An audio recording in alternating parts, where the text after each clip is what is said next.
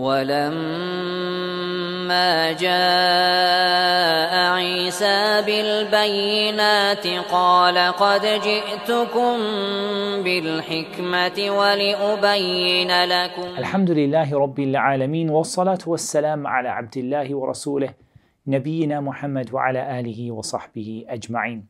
So we're continuing on with tafsir, and we reach the tafsir of Surah At-Teen. Now, it may be the case that some of you are wondering that this is normally the time that we do Bulugh al-Maram. And that's true. It is normally the time that we do Bulugh al-Maram.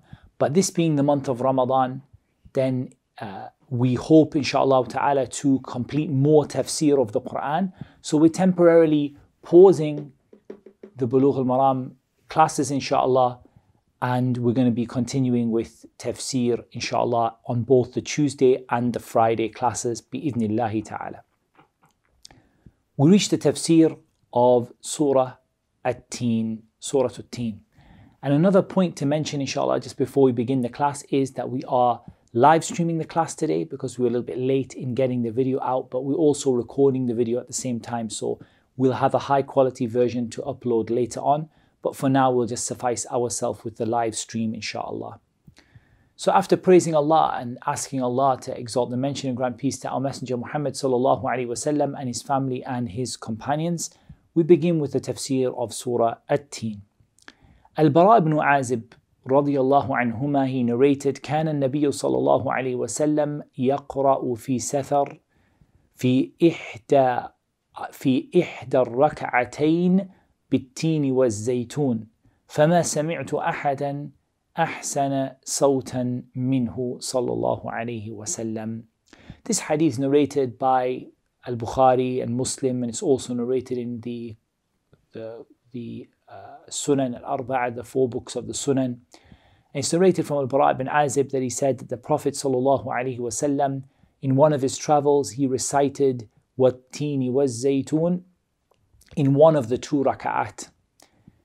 And Al-Bara ibn Azib, he said, I never heard anyone with a more beautiful voice than him. Some of the narrations mentioned that this was Salatul Isha, and others, they mention it was Salat al-Maghrib. So the first question is, وَالتِّينِ وَالزَّيْتُونِ. The waw here is a qasam. So Allah subhanahu wa ta'ala is swearing an oath, and Allah Azza wa Jal only swears by an oath for something that is mu'azzam, something that is great in the sight of Allah Azza wa Jal. So it tells us that At-Teen and Az-Zaytun are something great in the sight of Allah subhanahu wa ta'ala. But the question is, what is intended by At-Teen was-Zaytun? And when you read some of the statements of the scholars of tafsir, you would be very surprised by the different statements that it refers to the Masjid al-Aqsa, that it refers to all the different, the masjid that Nuh built when the ship landed on top of the mountain, and all different kinds of opinions. However, the correct opinion here, and the one that is consistent with the principles of tafsir, is the statement of Mujahid rahimahullah ta'ala. He said, it is teenukum hadha. It is the well-known teen, the well-known fig that all of us know, the fig that all of us know of, that fruit that we're all aware of and we know what it is. That is what is intended. And likewise, az-zaytun, what is intended by az-zaytun is also the zaytun, the olive that we know, the olive that all of us know. However, Al-Imam Ibn Al-Qayyim rahimahullah ta'ala, he found a way, or he mentioned in some of his his commentary on this ayah, he mentioned a way in which it is possible to kind of reconcile or bring together some of these opinions in a way that is consistent, insha'Allah ta'ala. And that is that, first of all, we start by saying At-Teen and Az-Zaytun refer to the fig and the olive that we know of, that's in the first instance. Because there is a principle of tafsir that you are obliged in tafsir to make the tafsir of the ayah according to what is commonly understood and normally understood, and you shouldn't go away from what is apparent and what is clear from the ayah to a strange and a rare and a difficult tafsir. You shouldn't go away from that without an evidence. So it's important that we implement that principle. It's very important that we follow that principle, that we don't come to an ayah and make a tafsir that is very far away from what is apparent from the statement of Allah Azza wa Jal. وَالتِّينِ وَالزَّيْتُونِ. A teen is well known, as zaytun is well known. Teen is a fig and zaytun is an olive. So it's not right for us to go away from that and then to say the teen, it refers to the mount, the masjid where Nuh prayed and the ship, and all of this is going way, way away from what the clear words of the Quran mean. So it's not right for us to do that without a dalil. However, Imam Ibn al-Qayyim rahimahullah ta'ala, he brings together a beautiful way, he brings this together in a beautiful way. He starts off by telling us that the teen and the zaytun refers to the fruit, the olive and the fig. And then he says that by definition, or when we expand the meaning out, it also includes the tree from which those two things came, or the plant from which those two things came, the tree from which those two things came. Those two things came from a particular kind of shajara, particular kind of tree. And if the fruit is something which is blessed, and kathirul barakah, it has a great deal of barakah in it, and a great deal of benefit in it, and we know that because Allah swore by it, and Allah only swears by something which is hugely significant in the sight of Allah. So this tells us the greatness of a teen and a zaytun, and it tells us the benefits, the many benefits that the teen and the zaytun have.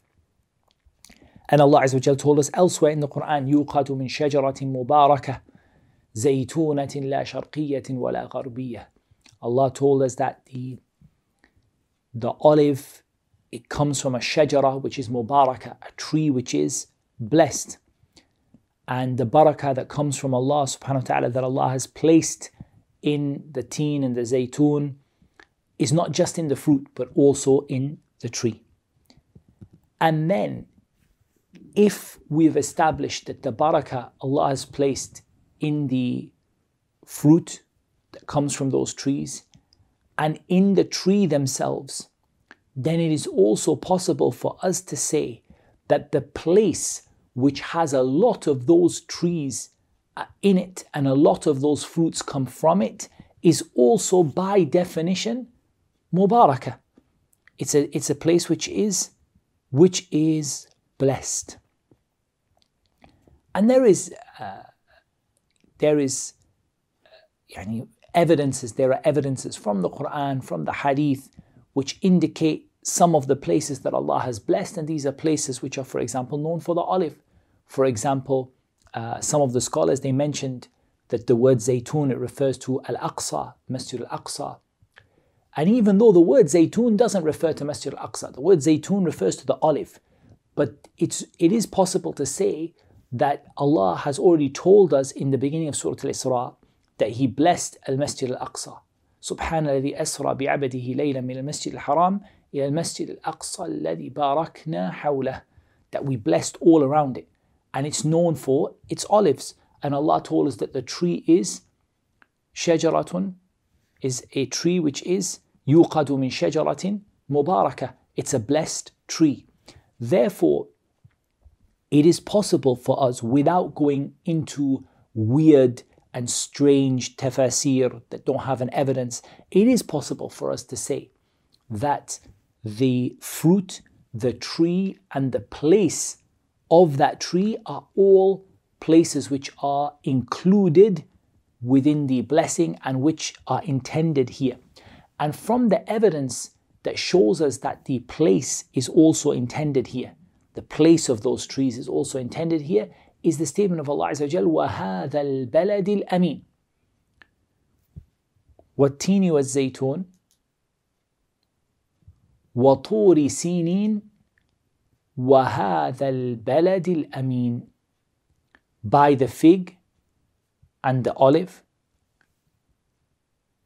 وَالتِّينِ وَالزَّيْتُونِ وَطُورِ سِينِينَ, and the Tur, which we're going to talk about, the mountain, the Tur of Sinin, the Tur, some of them said the Tur of Sina, where Allah Azza wa Jal spoke to Musa. وَهَذَا الْبَلَدِ الْأَمِينَ. So the teen is a fruit. The zaytun is the olive that grows on the tree. And then Allah mentions two places. He mentions At-Tur and He mentions Makkah.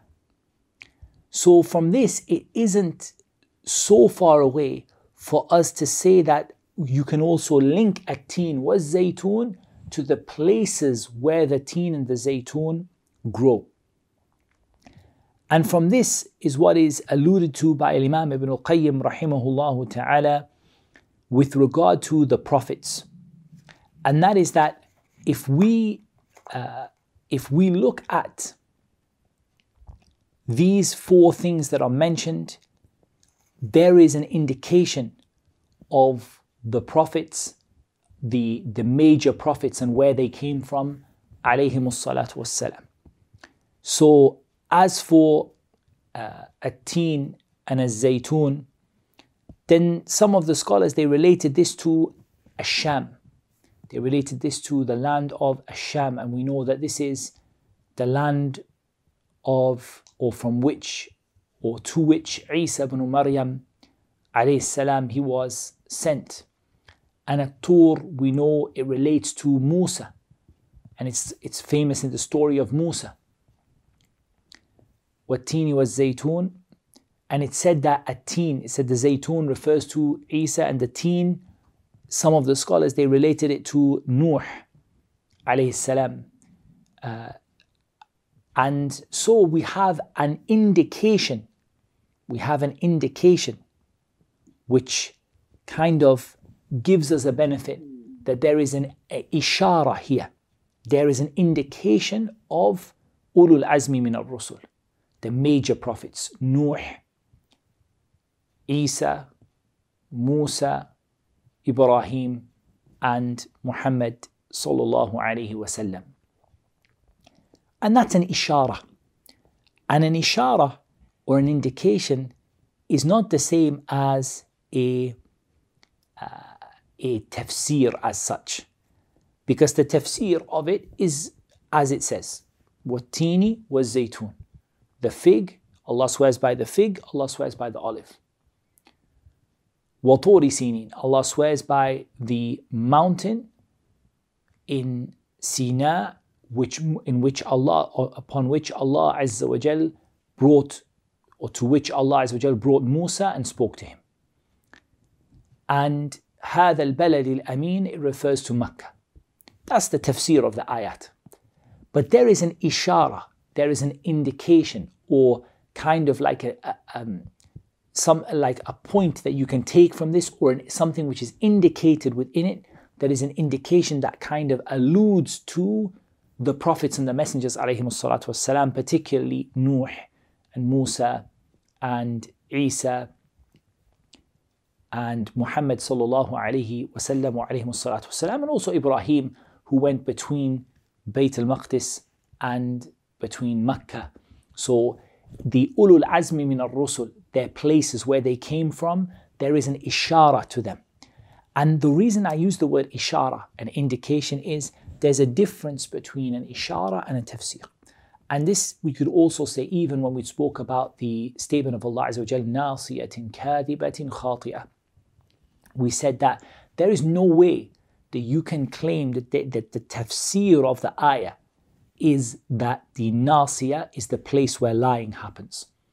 You can't claim that is the tafsir of the ayah, because there's no evidence in the language of the Arabs or in the statements of the scholars of tafsir which would support that Allah Azza wa Jall's statement, نَاصِيَةٍ كَاذِبَةٍ خَاطِئَةٍ, is a proof that the nasiya, the front of the head, is the place where someone lies from.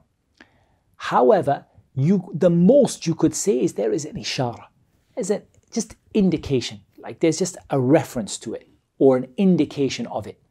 And that's I think perhaps the best way that we can bring the tafsir together from all of these different statements of the scholars of tafsir, and how some of them said that it refers to Nuh, or the masjid of Nuh, the masjid of where Isa prayed, Musa, and so on. How do we reconcile these together? We say the tafsir of the ayah is the fig, the olive, the mountain, Makkah. That's the tafsir of these ayat. But there is an ishara, an indication, or the ayat allude to the places where the prophets ﷺ came from. And that's different from saying it's the tafsir of the ayah. That's where that this ayah refers to the tafsir. The tafsir of it is that this is the place where Nuh came from, and this is the place. But there is an ishara, there's an indication, or the ayah alludes to the places of blessings where those prophets ﷺ, they came from and they resided in. So there is a mention of the teen and the place of the teen. There is the mention of the zaytun and the place of the zaytun. There is the mention of At-Tur as a place, and it's said that At-Tur, as we're going to come to, is a mountain which contains those trees that bring out those fruits. And there is a mention of Makkah, and that alludes to or indicates the Ulul Azmi min al-Rusul, the major prophets ﷺ. And I think this is the safest and the most balanced way of bringing these different opinions together without getting into strange tafasir, which is sometimes, it does happen. People get into the habit of really, strange tafasir that are ba'ida. They're very far away from the language used in the Quran. They're not in line with the language that the Quran uses, and they don't seem to have any basis for them. And perhaps they might be based in the Israeliyat, the statements of Bani Israel, but they don't have a real, they don't have anything substantial to make it a tafsir of the Quran. And it's not befitting for us to come to the statement of Allah Azza wa Jal in a clear Arabic language and then take that statement away from its apparent clear meaning. However, there may be isharat, there may be some indications or some alluding to and some benefits that you can take from that. And there is certainly an indication here of Ulul Azmi min al-Rusul, an indication of Nuh and Musa, an indication of Isa and Ibrahim and Muhammad sallallahu alaihi wasallam, in terms of indicating the land of the fig, the land of the zaytun, the olive, At-Tur, the place where Musa was spoken to by Allah, and Makkah, and that gathers together the place of, or all the places of Ulul Azmi min al-Rusul. And that's why this tafsir is reported from some of the Salaf rahimahumullah ta'ala. It's not a tafsir that none of the Salaf said. And that's why if we gather it together like that and we bring it together like that, inshallah, this is the balanced way of making the tafsir of these ayat, inshallah ta'ala. وَالتِّينِ وَالزَّيْتُونِ وَطُورِ سِينِينَ. Allah Azza wa Jal swears by At-Tur. And At-Tur is a mountain. Tur is a mountain. Ibn Jarir, rahimahullah ta'ala, he mentioned that it is Jabalun Dhu Shajar. It's a mountain covered in trees. And it said that it is a mountain which is covered in trees that bring many fruits. That's a statement that's reported from Mujahid, that it is a mountain that is covered in many trees that bring about, or that have, or that bear fruit. And it said that it is a beautiful mountain, or a blessed mountain. In any case, At-Tur here, Tur wa Turi Sinin. This word Sinin brings us to an interesting question. And that question is or do there exist in the Quran non-Arabic words, words that are not Arabic?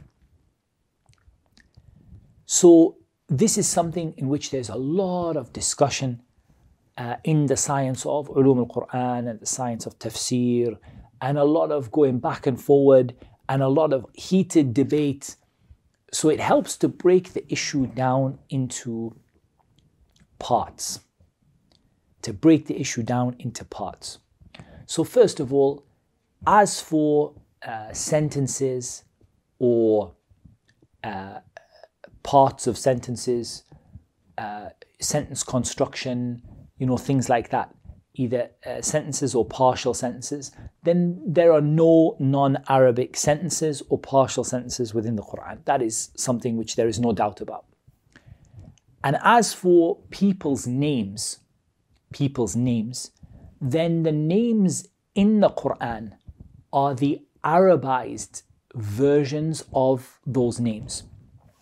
And this is, inshallah ta'ala, something which is clear, that the Arabs, when they came to foreign names, the Arabs prior to the Quran, when they came to foreign names, names that were from another language, they Arabized them. They brought them into an Arabic pronunciation. They brought them into the Arabic pronunciation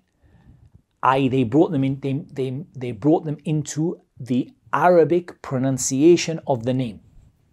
And they didn't leave the name as it was pronounced in its original language. So it said, for example, regarding Musa, that in Hebrew, it would be something like Moshe, or something like that, or Moshe. Something like that. The Arabs never kept it like that.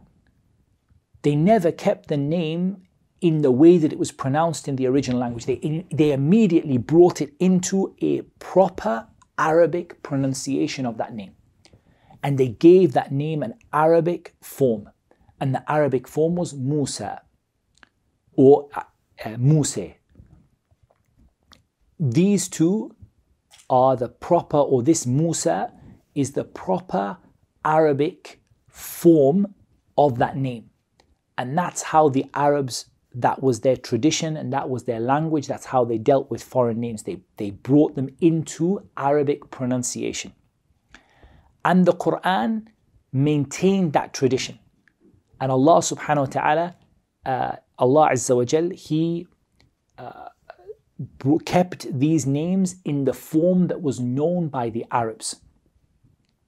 And He didn't refer to these names in the pronunciation of the original language. So these are Arabic versions or Arabic presentations of the names that were originally in other languages. So in that sense, these are also pure Arabic because they have been brought into Arabic. They were known in Arabic before the revelation of the Quran to the Prophet Muhammad sallallahu alaihi wasallam. And the Arabs, that was their culture and their tradition, is that when this name there was a foreign name like that, especially a well known in that way that became famous, they had an Arabic pronunciation of that name that they would pronounce. And the real difference of opinion comes into individual words. Are there individual words in the Quran that are not Arabic? So we're not talking about names because the names are all converted into Arabic form. They're converted into the proper Arabic pronunciation of that name. And that's consistent with the statement of Allah Azza wa Jal regarding the Quran, بِلِسَانٍ عَرَبِيٍّ مُبِينٍ, in a clear Arabic tongue. So the names are converted, if they are foreign names, into a pure Arabic form. The pure Arabic pronunciation of that same name. It is the same name, it is truthful, that's really what the name was, but it is given in the form that was known by the Arabs. بِلِسَانٍ عَرَبِيٍّ مُبِينٍ. So that leaves us with the question of whether there are individual words in the Quran that are not of Arabic origin or that are mu'arraba. They've been brought into Arabic. They've been loaned into Arabic. And of course, Allah Azza wa Jal told us the Quran is in a clear Arabic language, بِلِسَانٍ عَرَبِيٍّ مُبِينٍ. So we have to be very careful here that we don't attribute something to the Quran that is not true, or say something about the Quran that is not true. And in reality, this issue is one where there are other possible answers to it. You can say that the words are shared among different languages, or what's to say that those words were not Arabic first and then brought into the other language and they became famous in that other language, and so on. But the Quran is بِلِسَانٍ عَرَبِيٍّ مُبِينٍ, in a clear Arabic language. In a clear Arabic language. So all of the sentences, partial sentences, clauses, whatever you call those bits of sentences, all of those are in pure Arabic. All of the names that are foreign are pronounced in the way that is pure, the pure Arabic pronunciation of those names, and all of the words that are within it, the individual words, those words, there is no clear evidence to say that those words are foreign. Rather, some of those words may have been shared among different languages, or they may have become famous in other languages, but in reality, there isn't really a clear way that I can see we can emphatically say that the word sinin, for example, is not an Arabic word, or that it's a word that was loaned into Arabic or brought into Arabic. So this word sinin, then, what does it refer to? This word sinin, it tells us that we're talking about a specific mountain, because Tur could refer to any mountain with many trees that bring about fruits, as Ibn Jarir, he said, and Mujahid said. So in that case, that could refer to any mountain. But when we say, well, Turi Sinin, the word Sinin tells us we're talking about a specific mountain. And there is a qira'ah which is not mutawatirah. And we have to be careful here and I don't want to get too much into ulum al-Quran, too deep into it, but there are recitations of the Quran that are reported authentically from the early generations, which are not consistent with the Quran as we know it, with the standards that have been set. And those are known as qira'at shadha. They are known as non-conforming recitations. For example, an extra word or a change in the word that doesn't match the mushaf that was agreed by the Sahaba radiallahu anhum. The mushaf of Uthman, it doesn't match that mushaf. Now, we're not talking about the different qira'at here that are famous, like, for example, Hafs and Asim and Warsh and Nafi' and so on and Qalun. We're not talking about things like Khalaf and Hamza and so on. We're not talking about these qira'at, because all of these match the standard for being a proven part of the Quran. They all match the standard. But there are some things that are authentically reported, but they don't quite match the standard of being from the Quran. So they are recitations that people, individuals used to recite, and they're authentic from those individuals, but they don't reach the standard of being from the Quran. They don't reach that standard, and we call these qira'at shadha. So in some of the qira'at shadha, some of the qira'at which are non-standard qira'at.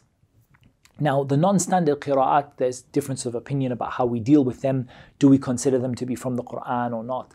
But broadly speaking, the minimum we can say about them is that they are, at least at a minimum, they are equivalent to an explanation of the ayah or a tafsir, or like a hadith of the Messenger sallallahu alaihi wasallam. And they are at least a minimum, they're a tafsir.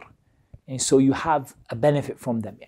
So in some of the qira'at, the styles of reading which are not, they don't match the standard, to bring them up to the standard required to be considered from the Quran, it is recited وَطُورِ سِينَاء, not sinin, but Sina. And that tells us that the word sinin, it means Sina.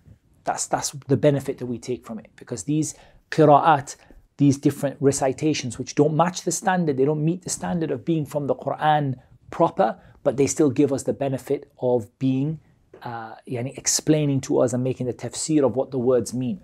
So here, Sinin, it means Sina, the mountain in Sina, which is the mountain to which Allah Azza wa Jal called Musa, وَكَلَّمَ اللَّهُ مُوسَى تَكْلِيمًا, and Allah spoke to Musa with Allah Azza wa Jal spoke to Musa with clear speech, and Allah spoke to Musa directly.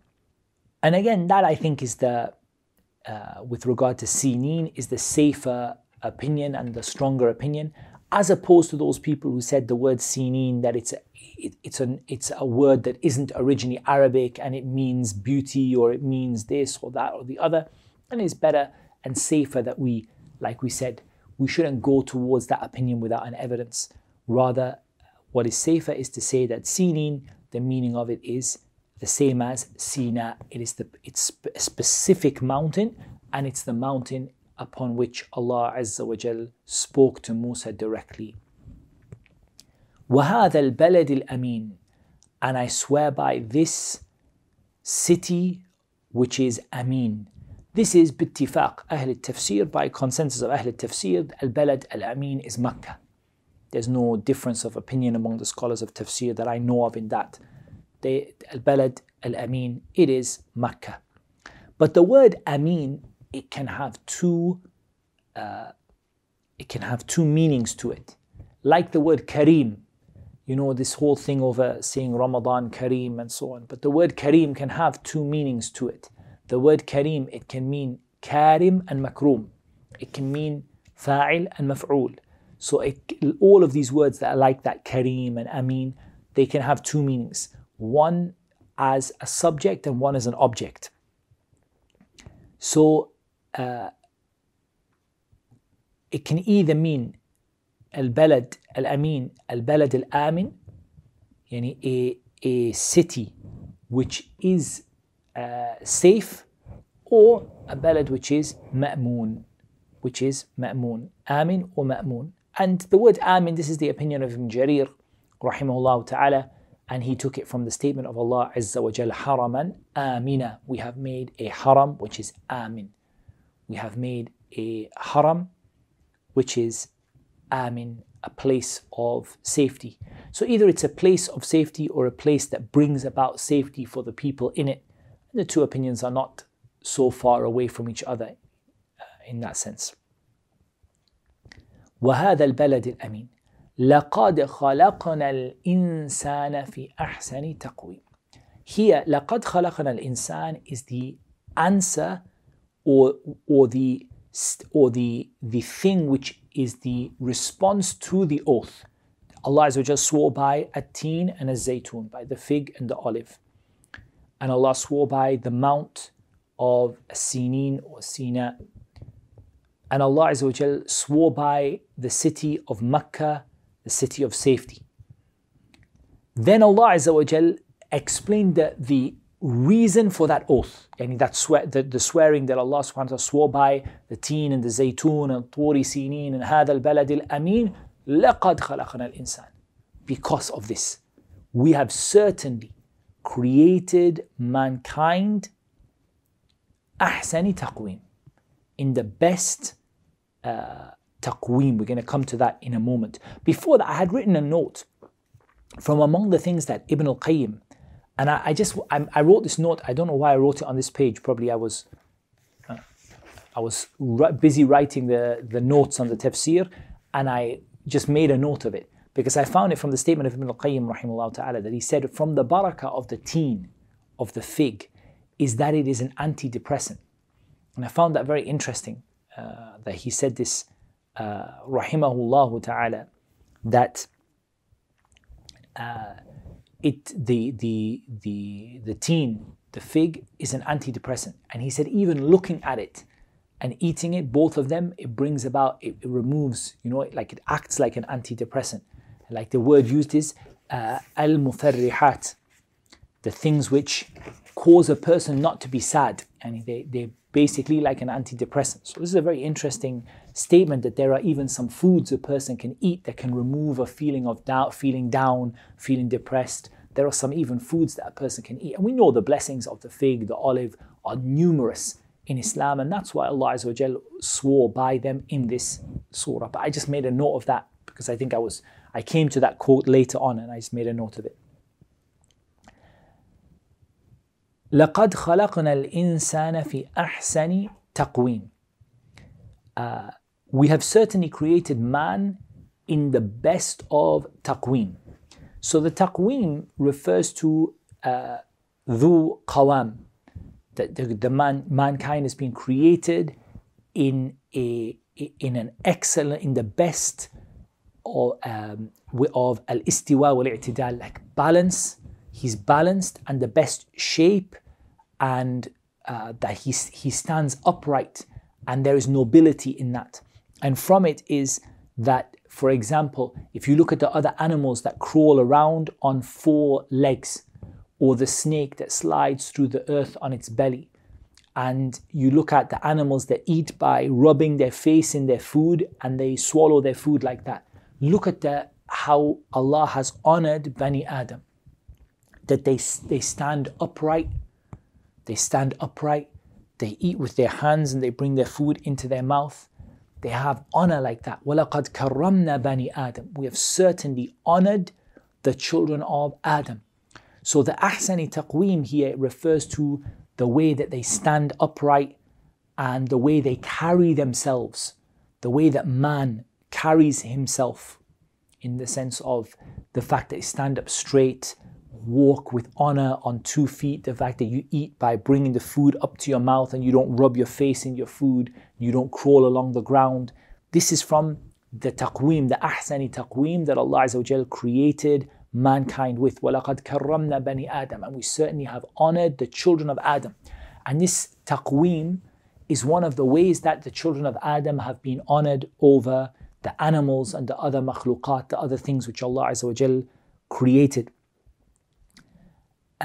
And here it's worth noting that the Jumhur of the Mufassirin, the majority of the scholars of Tafsir, they referred this ayah, لَقَدْ خَلَقْنَا الْإِنسَانَ فِي أَحْسَنِ تَقْوِيمٍ. We've created man in the best form, in the best way, standing upright, standing up tall, honorable, in the way that he walks, the way that man eats, the way that man carries himself. That's what the majority of the scholars of Tafsir, they took it to be the appearance of the person and the physical nature of mankind. But also it is possible to also talk about the internal nature of mankind here. Even though this is not the most apparent tafsir of the ayah, we can include it. We can include it within the ayah, that from the ahsan or from the ihsan of the taqweem of Bani Adam, how Allah has given them the balance and the fact that they stand up tall and the fact that they have the excellent form. From this also is that Allah is the nature that Allah Azza wa Jal created the internal qualities of mankind, like knowledge and intellect and will and the natural inclination to worship Allah, the fitrah. All of these things are or can be included within لَقَدْ خَلَقْنَا الْإِنسَانَ فِي أَحْسَنِ تَقْوِيمٍ, in the best fashion. Even though the best fashion and the best form, the apparent meaning and the opinion of the majority of the scholars of tafsir is that it refers to the outer aspects of mankind, the outward physical aspects. It can also refer to the internal and inward aspects as well. There's no harm in including those, like knowledge and intellect and will and the intrinsic desire to worship Allah, the fitrah. All of these things are from the things that Allah has perfected and given to the children of Adam and honored the children of Adam with over many of the other things that Allah created. وَلَقَدْ كَرَّمْنَا بَنِي آدَمَ. And we certainly have honored the children of Adam. لَقَدْ خَلَقْنَا الْإِنسَانَ فِي أَحْسَنِ تَقْوِيمٍ ثُمَّ رَدَدْنَاهُ أَسْفَلَ سَافِلِينَ. Then we return that same man that we created with the best form, standing upright, walking with honor, behaving with honor, carrying themselves with honor. eating with honor, we return them back to be at the lowest of the low. Asfala safilin, the lowest of the low. And in fact here, if you look at the fact that لَقَدْ خَلَقْنَا الْإِنسَانَ فِي أَحْسَنِ تَقْوِيمٍ, it indicates that Allah has preferred Bani Adam over many of the creation, different creation that Allah has created. And here, ثُمَّ رَدَدْنَاهُ أَسْفَلَ سَافِلِينَ, it indicates that Allah Azza wa Jal can make that man that He has honored so much, He can make that man lower than the animals, lower than all of the rest of the creation. That man that started off at the highest position of honor, that Allah honored him in the way that he behaves, the way he carries himself, the way he walks, the way he eats. Allah honored him, and then Allah lowers him down, lower than even the animals. Lower than even the most filthy of animals, he becomes even lower than them. Asfal min al-bahaim, lower than cattle, lower than the low, the lowest of the low. Look at what a fall from grace that is. What a fall from grace. That mankind starts off with so much honor and becomes asfala safilin, the lowest of the low and the worst of the worst. Even lower than the bahaim, than the cattle. Even lower than the animals, even lower than the animals that are dirty and have a low status, lower than all of them. That person went from being so high and fell to be so low. Asfala safili. Now here, asfala safilin, the scholars differed about it, and there are two main opinions about this word asfala safilin. The strongest opinion, the opinion which I believe is the correct one, and Imam Ibn al-Qayyim, he defended this opinion to the point that he brought 10 evidences that this opinion is correct and the other opinion is not. That is that asfala safilin refers to the hellfire. That asfala safilin, it refers to the hellfire. And it doesn't necessarily have to mean the lowest part of the hellfire, because the hellfire in itself is asfala safilin. The hellfire is the lowest of the low. Because some of the scholars, they mentioned here, because we are told that the munafiqeen are in the lowest part of the hell. Inna al-munafiqina fi ad-darki al-asfali min an-nar. The fire is darakat, it is levels going down, and the worst of the worst is the munafiqeen. I mean, first of all, there is no reason why, along with the munafiqeen, there cannot be some of the other disbelievers and some of the worst of them or whatever. But also, generally, the reference here to asfal safilin, it doesn't have to mean asfal and nar. It doesn't have to mean the lowest part of the fire, but just generally that the fire is the lowest of the low. And that is reported from Ali bin Abi Talib radiallahu anhu, that he said, "Hiya an-nar ba'duha asfal min ba'd." It is the fire, some of the fire is lower than others. All of it is low.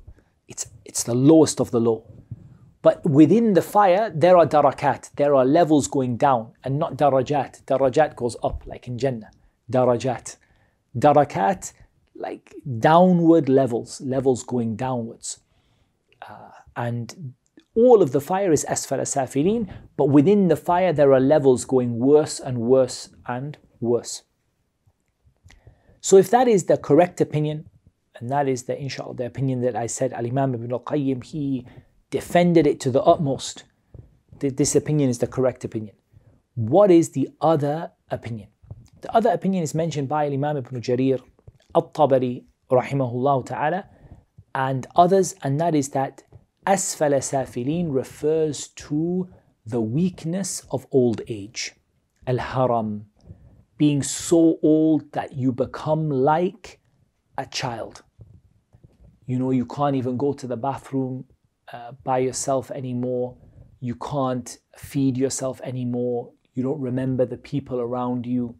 And you become like Allah subhanahu wa ta'ala after He gave you such honor and you walked on the earth, stood upright, and you carried yourself with dignity and honor, ahsani taqweem, in the best fashion, then Allah Azza wa Jal takes you back as though you were a small child, as though you had all of that honor and all of that dignity and all of that, if you like, sort of, not pride, but all of that, all of the dignity that you had, all of that dignity goes away from you. Asfala safilin. That was the opinion of Ibn Jarir, rahimahullah ta'ala. However, it has a problem. And the problem is with the subsequent ayah. إِلَّا الَّذِينَ آمَنُوا وَعَمِلُوا الصَّالِحَاتِ, except for those who believe and do good deeds. So here, how do we, if we take the opinion of Ibn Jarir, that أَسْفَلَ سَافِلِينَ means old age and a person losing all of their dignity in old age, then how do you explain إِلَّا الَّذِينَ آمَنُوا وَعَمِلُوا الصَّالِحَاتِ, except those who believe and do good deeds? Does that tell us that those who believe and do good deeds will not suffer the lack of dignity that comes with old age? And is that the case? That was the opinion of some of the scholars. They said that no one who memorizes the Quran will be afflicted by Ardh al-Umar, will be afflicted by the indignity or the lack of dignity from old age. They will get old. There's no issue about people who memorizing the Quran getting old, but that they won't lose their faculties, they won't lose their dignity in old age. That was the opinion of some of the scholars. Some of them said, you hear them saying statements, the one who memorizes the Quran will never lose their dignity in old age. Like that principle, qaida. That's the opinion of some of the scholars. Others, they said, no, that's not the case. They said the meaning of إِلَّا الَّذِينَ آمَنُوا, it doesn't mean except. إِلَّا here, it means وَلَكِنْ, or it means لَكِنَّ الَّذِينَ آمَنُوا. But those who believe and do good deeds will have an unending reward, a reward that never ends or never ceases. And they linked this to old age. They said there's a difference between the believer in old age and the disbeliever in old age. Because when you reach old age and you suffer that lack of dignity, because not everybody, people reach old age and not everybody has that Ardh al-Umar, that situation where they reach old age and they lose their dignity and they become like a small child once again, and they lose all of the abilities that they had. Not everybody experiences that. So here, the difference is that if the believer experiences it, what happens for the believer? The reward of everything they used to do is written for them in that time. So let's say we have a believer and that believer reaches old age and loses control of their faculties and loses their, that dignity they used to have. All of the acts of worship they used to do are written for them while they are in that situation. So the illa here, in the opinion of Ibn Jarir here, that illa, this asfala safilin refers to the indignity, the loss of dignity from old age. That here, illa alladhina amanu wa amilu salihat, some of the scholars said illa, it means lakin, it means but. It's not connected. Illa here is not connected to the previous statement. So it's not the case that the believers won't reach old age or the believers won't lose their faculties in old age. But here there's an opinion that it's connected. The two are connected. It's the same thing. But what it's saying is the believer will have their reward written for them in old age, the same that they used to do when they were young. And even though I don't believe this is the correct tafsir of the ayah, and I believe the opinion of Ibn al-Qayyim is correct, and Ibn al-Qayyim, he brought evidence upon evidence why this cannot refer to old age or should not refer to old age. But even if it does, one of the benefits you can take from this, that even if we take this opinion that it refers to old age, that this is true, that the believer continues to have their reward written for them that they used to do when they were young. And that's, subhanAllah, reminds you of the ahadith that tell you to, badir بالأعمال. Rush to do good deeds while you have the opportunity. SubhanAllah, look at this issue of COVID-19 right now. We're all stuck in the house. We can't go to the masjid in many countries, many places. We can't go to the masjid. Those people who used to go to the masjid 5 times a day, what's been written for them in the whole time they're at home in this COVID-19? It's written that they went to the masjid, went to the Fajr, went to Dhuhr, went to Asr, went to Maghrib, went to Isha. Somebody got sick and they got afflicted by the virus. They used to read the Quran. They used to read 1 juz every day. What's written for them when they're in intensive care? 1 juz per day, 1 juz per day, 1 juz per day. Because what's written for you when you are sick is what you used to do when you're healthy. And what's written for you when you're old and feeble and infirm and you're not able to do the things anymore is what you used to do when you were young. And what's written for you when the restrictions are put on you is what you used to do when those restrictions were not upon you. So ultimately, this tells us the importance that we have to rush to do good deeds while we have the opportunity. Because if the opportunity is taken away, then the reward of those will be written for you. لَهُمْ أَجْرٌ غَيْرُ مَمْنُونَ. They will have a reward that will never cease. And if you see now the connection between that and between what Ibn Jarir said about old age. إِلَّا الَّذِينَ آمَنُوا وَعَمِلُوا الصَّالِحَاتِ فَلَهُمْ أَجْرٌ غَيْرُ مَمْنُونَ. Except those who believe and do good deeds, they will have a reward that doesn't cease. Meaning that both of you will get old. The kafir gets old, the mu'min gets old. But when the mu'min gets old, their rewards don't stop. As for the kafir, when they get old, they never had any good deeds that they could fall back on, that could be written for them. So that's where the difference is in old age. As we said though, the correct opinion and the opinion that we take to be the stronger opinion in the ayah is that asfala safilin refers to the fire. And therefore, إِلَّا الَّذِينَ آمَنُوا وَعَمِلُوا الصَّالِحَاتِ is an exception to mankind who, after Allah gave them so much honor and so much nobility and so much dignity, Allah Azza wa Jal stripped mankind of that dignity and that honor and put them into Jahannam, except for إِلَّا الَّذِينَ آمَنُوا وَعَمِلُوا الصَّالِحَاتِ, except those who believe and do good deeds.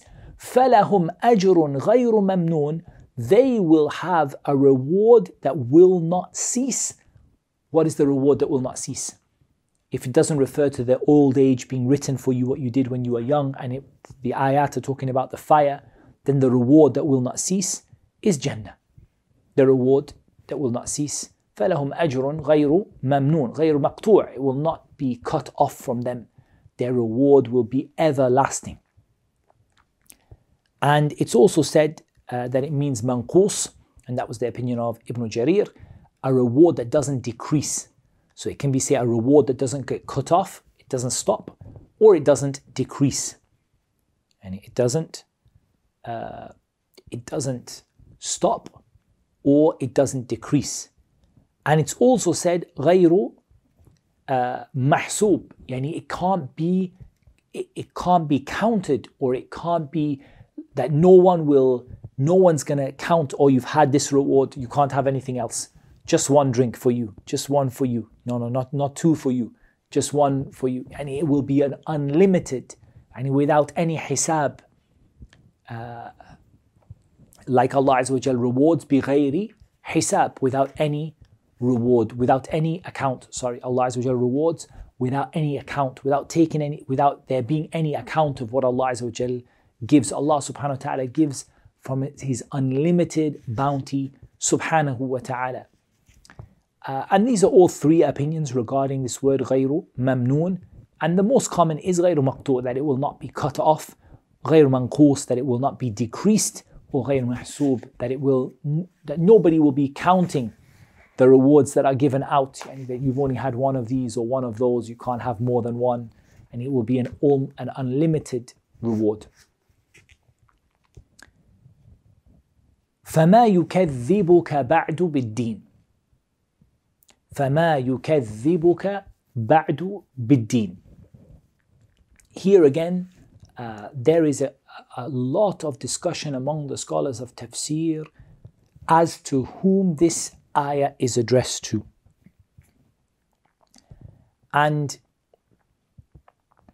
broadly speaking, we're going to look at three different opinions as to whom this ayah is addressed to. The first is that it is addressed to Ibn Adam, to the children of Adam. فَمَا يُكَذِّبُكَ بَعْدُ بِالدِّينِ. Meaning, مَا هِيَ meaning أَيُّ شَيْءٍ. What thing is it that makes you deny Allah, or makes you a denier or a disbeliever after seeing this in ad-din? Let me go through that again one more time. فَمَا فَأَيُّ شَيْءٍ. What is it that causes you to become someone who denies the religion or denies ad-din al-jaza? Two opinions about ad-din. So we break it down. Ad-din, it's said that ad-din is al-jaza wal-hisab, and that's the opinion of Ibn Jarir, that the deen here, it means al-jaza wal-hisab. It means the recompense and the accounting Yawm al-Qiyamah. So what thing is it that makes you deny the resurrection after this? After what you have heard. After Allah told you about the teen and the zaytun and the Turi Sinin and Makkah, the city of safety. And after Allah Azza wa Jal showed you how He created Bani Adam and honored them in the best fashion, and then how some of them are returned to become like the lowest of the low, and the reward of the believers, the everlasting reward of the believers. So after all of the evidences you have heard in this surah and in the other revelation that preceded it from the Quran, what is it that after that what thing makes you deny the resurrection after this has come to you, after this Quran has come to you? بعد هذا كله, after all of this has come to you, this Quran, this evidence, these ayat, this surah, after this has come to you, what makes you deny the resurrection? فَمَا يُكَذِّبُكَ بَعْدُ بِالدِّينِ. It's also said that the word deen, it means the ruling of Allah Azza wa Jal, and this narrated from Ibn Abbas radiyallahu anhuma that it means hukmullah. And perhaps that relates to the next ayah, أَلَيْسَ اللَّهُ بِأَحْكَمِ الْحَاكِمِينَ. What is it that makes you after this deny Allah's hukm, what Allah has ruled and what Allah has judged? And that's broadly the same whether it refers to the kafir or whether it refers to Ibn Adam in general, whether it's referring to mankind in general. What makes you, and if you're not from those who believe and do good deeds, what makes you deny the resurrection after this evidence has come to you? But there is another opinion, and this opinion will, when you first read it, will surprise you. That this ayah is directed to the Prophet ﷺ. Hold on a second, how can this ayah be directed to the Prophet ﷺ? فَمَا يُكَذِّبُكَ بَعْدُ بِالدِّينِ. They said that here, the ayah, those people who held that the ayah is directed to the Prophet ﷺ, and among them Ibn Jarir al-Tabari rahimahullah ta'ala, they said that ma here, it doesn't mean what thing, it means man, it means who. So who is it that denies you, O Muhammad? That denies you, O Muhammad, after this? And فَمَنْ يُكَذِّبُكَ يَا مُحَمَّدْ بَعْدُ بِالدِّينِ. Who denies your, what you tell the people about the resurrection, and what you've informed them about Yawm ad-Din, the day of recompense, and the rulings of Allah and His judgments. After you have informed this to the people, who can deny you, O Muhammad? Who can deny you, O Muhammad? And it's very important that when we say this ayah refers to the Prophet ﷺ, what refers to the Prophet ﷺ is not the takdeeb, is not denying the resurrection, because our Prophet ﷺ, that you cannot You could not imagine to say such words about the Prophet ﷺ. That's not what's intended. What's intended here is, how can a person deny you, O Muhammad, and what you tell about the resurrection and what you inform about Yawm al-Qiyamah? How can a person deny you, or how can a person reject what you are saying about the resurrection after this? And a takdeeb here, as it relates to the Rasul ﷺ, and denying the messenger, is of, there are two meanings of the word takdeeb that come in the Quran. There is takdeeb, meaning accusing someone of being a liar. And this is what is found in the statement of Allah Azza wa Jal, فَإِنَّهُمْ لَا يُكَذِّبُونَكَ. O Muhammad, they do not accuse you of being a liar. But the other meaning of takdeeb is jahdul haqq, rejecting the truth and being obstinate and full of pride and arrogance and turning away and saying it's not true, even though the person in reality knows that it's true. This is the takdeeb that Quraysh had of the Prophet Muhammad ﷺ, because they didn't accuse him of being a liar. They didn't actually say, "Oh Muhammad, you are lying about this," because they knew of his truthfulness. But the meaning of lying that they had here, or takdeeb, denying, is that they knew him to be truthful, but they turned away from the truth after it came to them. They knew that he was truthful, but they denied it. So there's lying and there's denying. The meaning here is denial and not lying. Because Allah Azza wa Jalla said, فَإِنَّهُمْ لَا يُكَذِّبُونَكَ. They do not accuse you of being a liar. They don't accuse you of being a liar. However, what they do is they deny what you say. They say, we don't believe it. But they don't say you're a liar. And that's a distinction which is subtle, but it's a distinction in the way that the Quraysh dealt with the Prophet ﷺ. They never said to him, O Messenger of Allah, O Muhammad, you are a liar. Instead, they say, we don't believe. We deny what you say. We don't accept it. We don't believe in it. We don't believe in it. But they never said about him, فَإِنَّهُمْ لَا يُكَذِّبُونَكَ. They don't accuse you of being a liar. And he was known for being truthful. Salawatullahi wa salamu alayhi.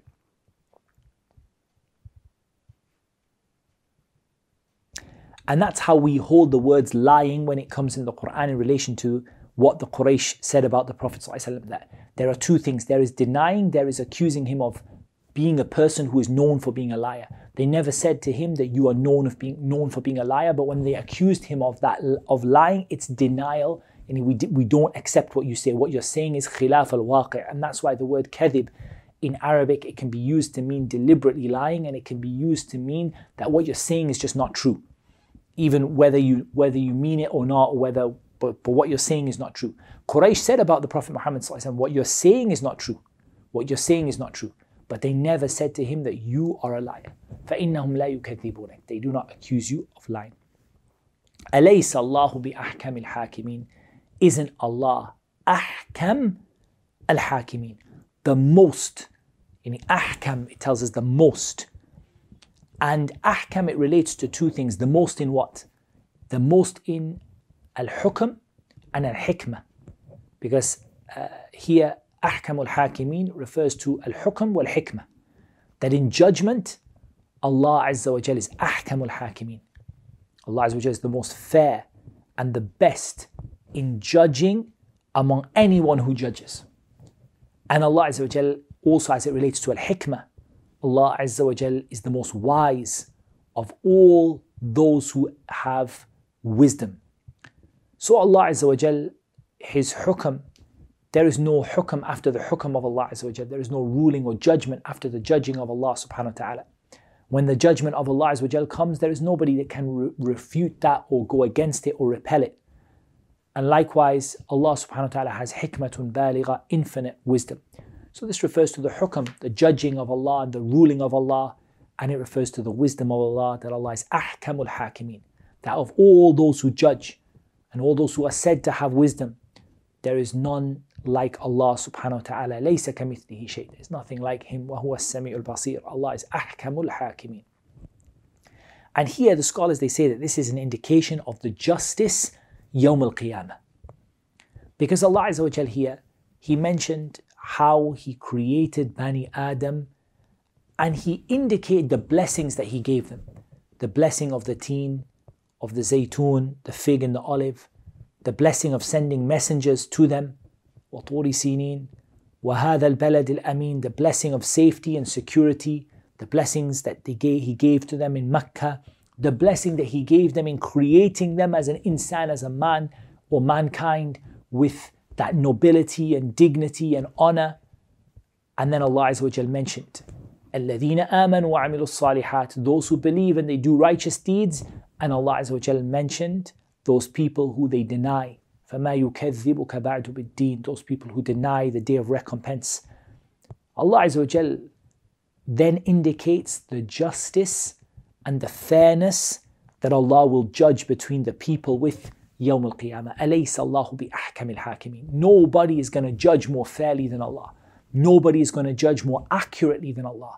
Nobody can judge more justly than Allah subhanahu wa ta'ala between all those different people when they come in front of Allah Azza wa Jal Yawm al-Qiyamah, and they're asked about what they did with those blessings and what they did with that honor and dignity that Allah gave them in their life. Then either they will have ajrun ghayru mamnoon, that Allah will judge for them, the hukam of Allah for them.